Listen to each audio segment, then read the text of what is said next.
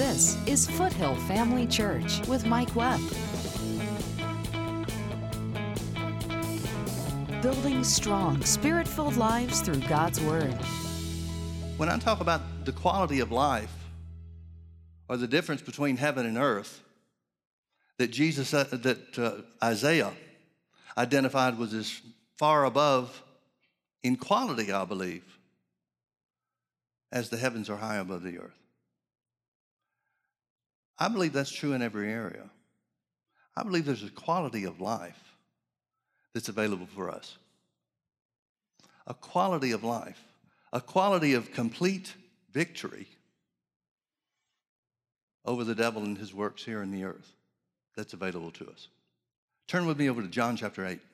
For the sake of time, I'm not going to read through the whole thing, but the whole chapter is really tied together. It contains a lot of things that Jesus said that were difficult for the people to hear. And John's the only gospel writer that gives us this information. I've said this over and over again, and forgive me for repeating this, but it helps me understand a lot of things that I wouldn't understand or didn't used to understand otherwise. John wrote his gospel some 60 years after Jesus was raised from the dead. The other three gospels were well known. They were circulated widely throughout the Christian world. John knew everything Matthew said. He knew everything that Mark said, and he knew everything that Luke had written. But apparently, we needed what John had to say as an eyewitness to all these things to give us a complete picture. Otherwise, I can't imagine why the Holy Ghost would have inspired him to write. And John tells us a lot of things that the other three don't. It's almost like he comes behind and fills in the blanks.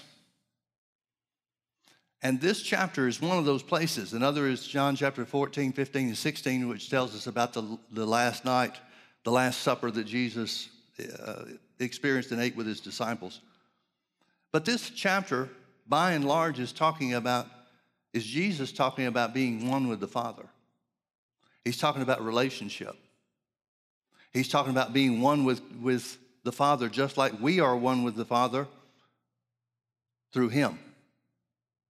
Jesus prayed in John chapter 17 again, a prayer that the other gospel writers don't give us or inform us of. But Jesus prayed that we would be one with the Father just like he's one with the Father. Not a step down. Not one step further away. But like he is one with the Father. In other words, this quality of life that we're talking about that's a part of heaven and available, it seems to us here on the earth, was the same quality of life that Jesus experienced and operated in when he was here. And I think we'd all have to agree that Jesus demonstrated complete victory over the devil and all of his works. Jesus lived in such a way that he didn't have to be concerned about what was coming down the road. He didn't wake up in the morning and said, well, I hope we can get through another day.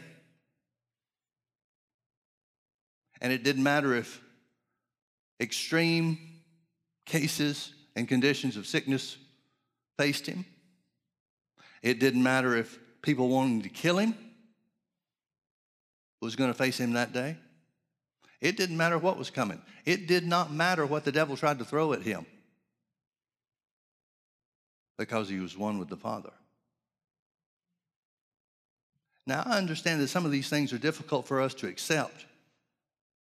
And I further understand that the reason that most Christians live on a low level, as mere men, maybe as Paul said, is because of the difficulty to accept this.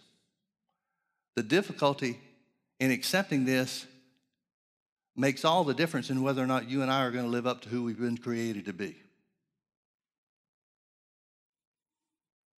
Jesus did not recreate us through the new birth in the image of God, impart righteousness into our being, change us into righteous men and women, for us to go through life saying, well, I wonder what we're supposed to do now. I'd like to believe that we are who the Bible says we are, but man, that's just tough. And those who have stepped over into these this quality of life, I'll include John Lake as one of those, we look at as aberrations. Modern man looks at people that did those things in the name of Jesus and on the behalf of God as almost freaks, spiritual freaks. We consider that to be a good thing. But it's as if we see what they did and think, well, he had something extra. He had something more than what we have. His experience with God was different than our experience from God, with God. And folks, that's impossible. If God gave him or anybody like him a greater experience in himself, a different salvation than what we have, then God is a respecter of persons, which makes the Bible a lie. So this quality of life is what Jesus is talking about when he speaks of being one with the Father. Verse 27, we'll pick up in the middle of the story. They understood not that Jesus spake to them of the Father. Then said Jesus unto them, when you have lifted up the Son of Man, then shall you know that I am he. Do you see the word he is in italics? That means the translators added it to help us understand. The translators are helping us understand what they thought. But in this case, they're not helping us understand what Jesus said. So let me read this again without the he. Then said Jesus unto them, when you have lifted up the Son of Man, then shall you know that I am. This is the clearest place in all of the Gospels where Jesus identifies who he is. He says, I am. Remember, that's what God told Moses his name was. That's what God told Moses, the name that God told Moses to take to Pharaoh when he said, go let my people go. I am that I am. Jesus is saying, being one with the Father makes him I am.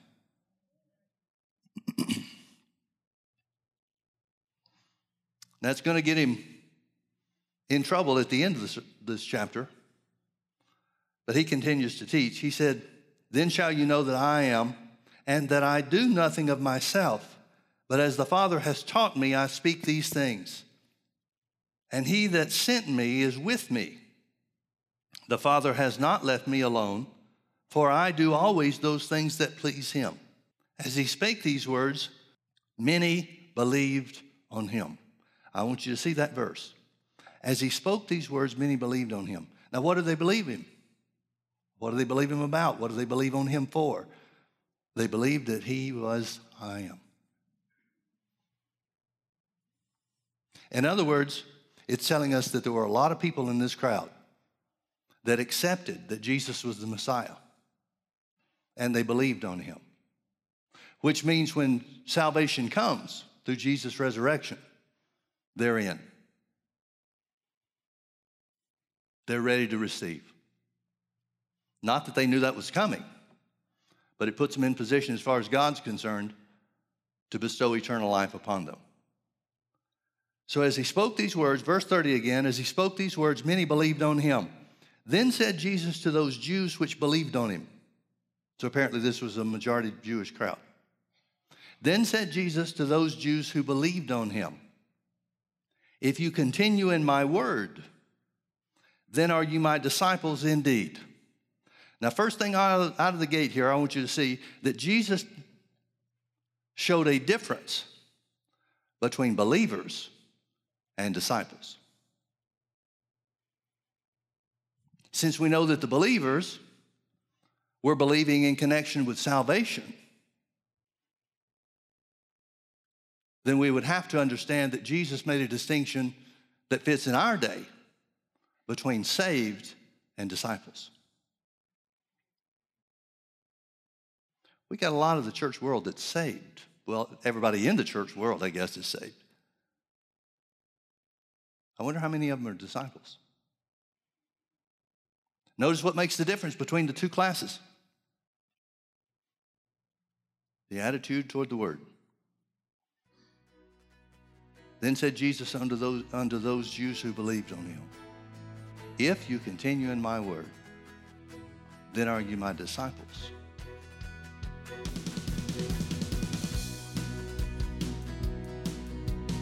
Join Mike Webb and Foothill Family Church every Sunday night at 6 p.m. for our weekly Healing School. Healing School is for those who are in need of being healed from sickness in their body, as well as those who want to strengthen their faith in the area of healing.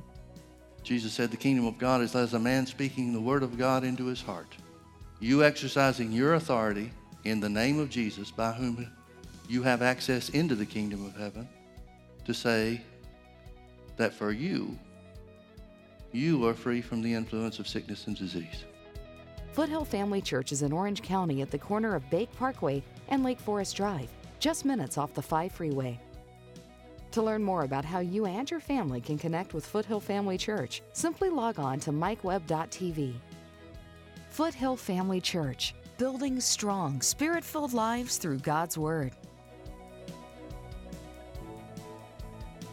Verse 32, he continues, and you shall know the truth, and the truth shall make you free. Now notice he's talking about a measure of truth that the casual Christian doesn't get. He's talking about a measure of truth that comes only from continuing in the Word. He's talking about a quality of life that's available for those who go beyond just the remission of sins to continue in the Word. Can you see that? If you continue in my word, then are you my disciples indeed, and you shall know the truth, and the truth shall make you free. Notice the ones who are going to be free in life, not the believers, not the casual Christians, but those who pursue the word. If you continue in my word, then you're my disciples indeed, and you shall know the truth, and the truth will make you free. And they answered him and said, we be Abraham's seed, and were never in bondage to any man. How sayest thou that you shall be made free? Then Jesus starts talking about who really is Abraham's seed. Verse 37, he said, I know that you are Abraham's seed, physical descendants, in other words, but you seek to kill me because my word has no place in you.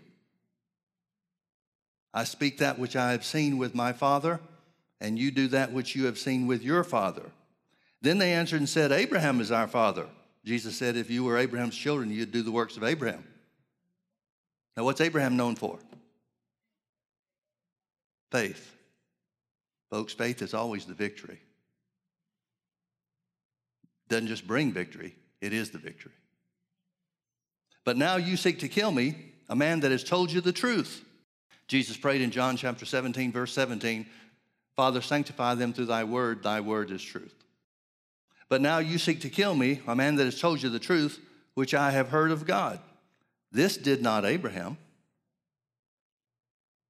You do the deeds of your father. And they said unto him, we be not born of fornication. We have one Father, even God. Then Jesus said, if God were your Father, you would love me. For I proceeded forth and came from God. Neither came I of myself, but he sent me. Somewhere along the line, these guys should try to understand not to argue with Jesus. I mean, every time they think they've got an answer, Jesus said, well, if that were true, then this. Yeah, but, well, if that were true, then this. So he winds up calling them children of the devil. You're of your father, the devil. Now, folks, who is he talking to? The previous scripture said he talked to the Jews that believed on him. So you've got believers, people that the Bible says have chosen to believe what he said about being one with the Father, about being the Messiah, that come to the place where they argue for their own positions, their own purposes, to stick with what they've got. We're willing to believe. Okay, Jesus, we'll say that you're the I am. We'll say that you're the Messiah. But we don't want to change the way we're operating. We don't want to change our thinking. We don't want to change what we do. We want to stick with the way the world does things. Remember, Jesus said, my ways are higher than your ways and my thoughts are higher than your thoughts. They're saying we don't want to change our thoughts or our ways. Because, see, folks, if you continue in the Word, it'll change your thoughts and it'll change your ways. If you choose to be a disciple and follow through like Jesus said, it will change you. And a lot of people would rather stick with what they've got. A lot of Christians would rather stick with what they've got. Are they believers? Yeah. Does heaven belong to them? Yeah. Are they disciples? No, not so much. You remember what Jesus told the church in Laodicea? Revelation chapter 3, I think it is. He said to the Christians that were there in that church, he said, I wish that you were either hot or cold. Apparently, God can deal with hot or cold. He said, but you're lukewarm. Not worth anything. Lukewarm water doesn't quench your thirst. It doesn't even feel good in your mouth. So Jesus said in the spiritual context, because you're lukewarm, I'll have to spew you out of my mouth. Does that mean they're not saved? No. It means they won't change. Lukewarm Christians won't change. And they don't want to be confronted with anything that might cause or demand a change. So it's just so much easier for a lukewarm Christian to stay away from the Word, to repeat what they've heard other people say, not to expect much of God, and certainly not to expect much of themselves. Jesus said, I'd rather have you cold than that. Turn with me over to Ephesians chapter 6. Verse 10, Paul said, finally, my brethren, he's wrapping up the letter that he's written to them, and he's saving some of the most important information for last. So he says, finally, my brethren, be strong in the Lord and in the power of his might. Now, I want you to notice that he's saying that in such a way that causes us to understand that strength or weakness is a choice. If it was something that was dealt by God apart from us, apart from any effort on our part, then Paul would have said, you strong ones, be strong for everybody, and the weak ones, hang on to them. But he doesn't. He says, be strong in the Lord and in the power of his might. Spiritual strength is a choice. It's available for everybody. You be the judge on how many people take advantage of it. He tells them how to do it. Be strong in the Lord and the power of his might. Put on the whole armor of God, that you may be able to stand against the wiles of the treachery or trickery of the devil. For we wrestle not against flesh and blood, but against principalities, against powers, against the rulers of the darkness of this world, against spiritual wickedness in high or heavenly places. Wherefore, because this is true, because you have a real enemy out there. Wherefore, take unto you the whole armor of God, that you may be able to withstand in the evil day. Williams' translation says, withstand when evil attacks you. And having done all to stand, stand therefore, having your loins girt about with truth, and having on the breastplate of righteousness, and your feet shod with the preparation of the gospel of peace. Above all, taking the shield of faith, wherewith you shall be able to quench all the fiery darts of the wicked, and take the helmet of salvation and the sword of the Spirit, which is the word of God, praying always, with all prayer and supplication in the Spirit, and watching thereunto with all perseverance and supplication for all saints. Now, you know as well as I do, you can't just say, okay, in the name of Jesus, I take unto myself the armor of God.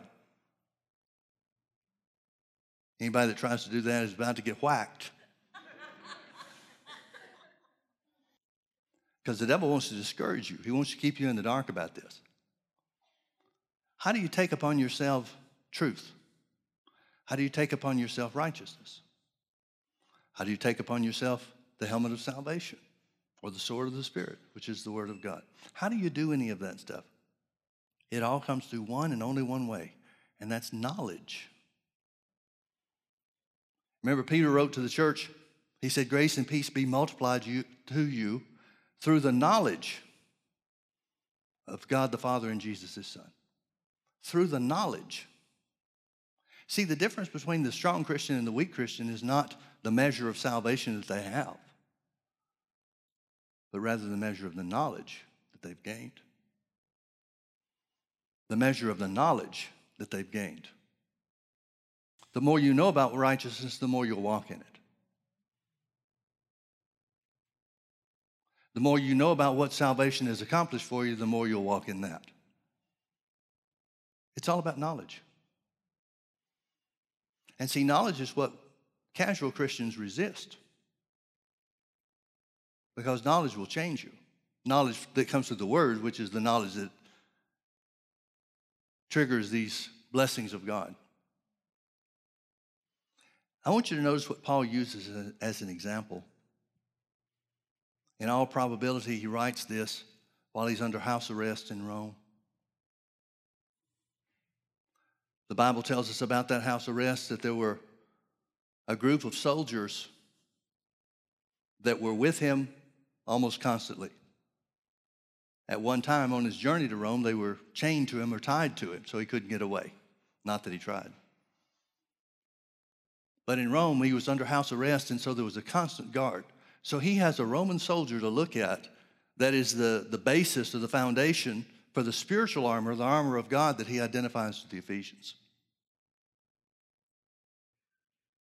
Now, what was the purpose of this armor for the Roman soldier? Well, the Roman soldier had only one purpose, and that is to destroy the enemies of Rome. And even though many of these pieces of the armor that are identified are defensive in nature, the purpose for being covered by that armor was to free the soldier up to kill the enemies of Rome. And that's what Paul uses for an example. What does that mean? Well, I believe it means what the Bible says about Jesus. Jesus was made manifest to destroy the works of the devil. I believe the armor of God is given unto us to destroy the works of the devil in our lives. And remember what the Bible says. The Bible says we're complete in him. I think there's a spiritual application there. Because remember, the Bible says, again, it's 1 John 5:4, that faith is the victory which overcomes the world. It doesn't just bring victory, it is the victory. Same thing's true where this Ephesians 6 passage is concerned. Being strong in the Lord is a choice.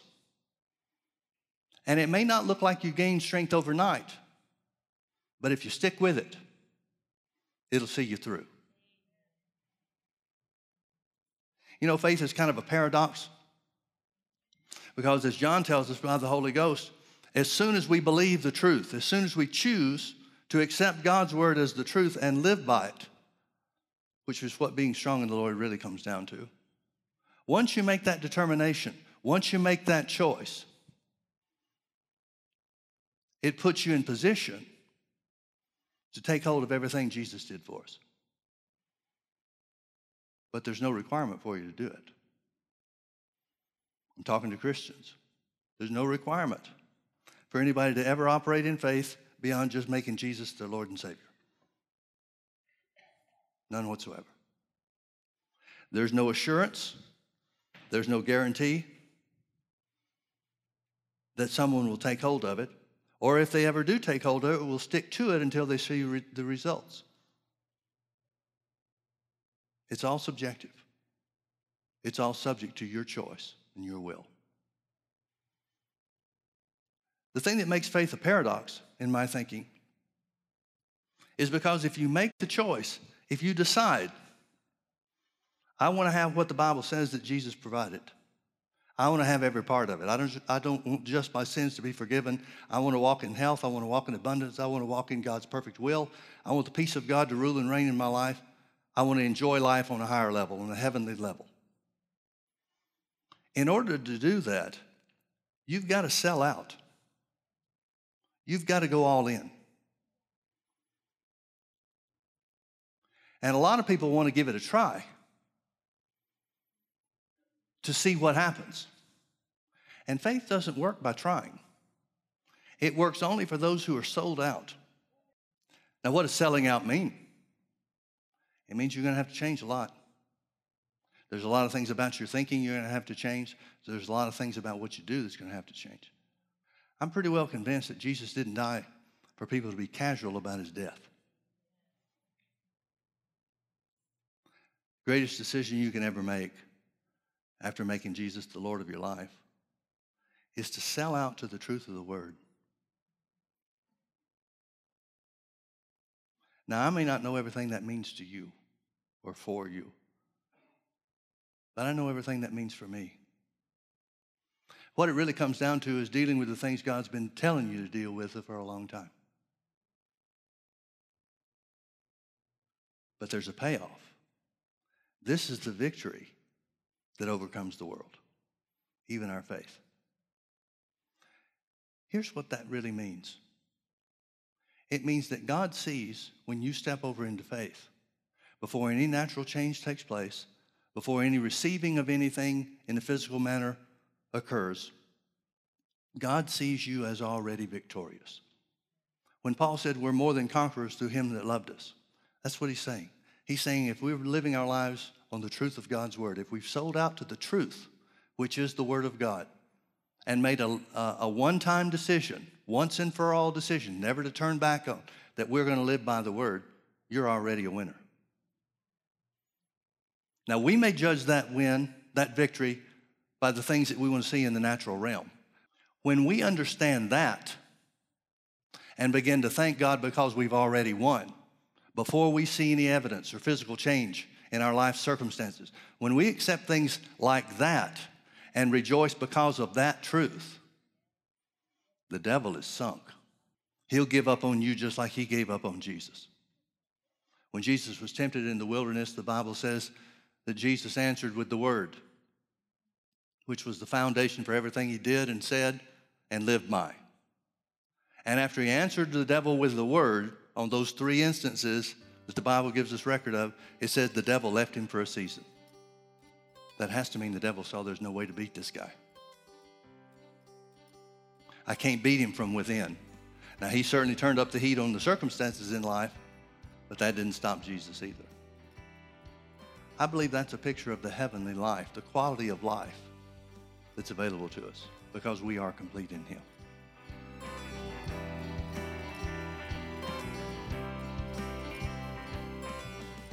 One of the prayers that Paul prayed for the church as he was inspired by the Holy Ghost to pray was that God would give unto us the spirit of wisdom and revelation in the knowledge of him. There's nothing greater than to know who you are in Christ, what belongs to you because of Jesus' sacrifice, and what God's plan and purpose for your life really is. Thanks for watching today. Come visit us at Foothill Family Church. This is Foothill Family Church with Mike Webb. Because remember what God said to Moses, as truly as I live, saith the Lord, the earth shall be filled with the glory of God. Join us Sundays at 9:30 a.m. and 6 p.m. or Wednesdays at 7 p.m. Visit us online at mikewebb.tv. Foothill Family Church, building strong, spirit-filled lives through God's Word.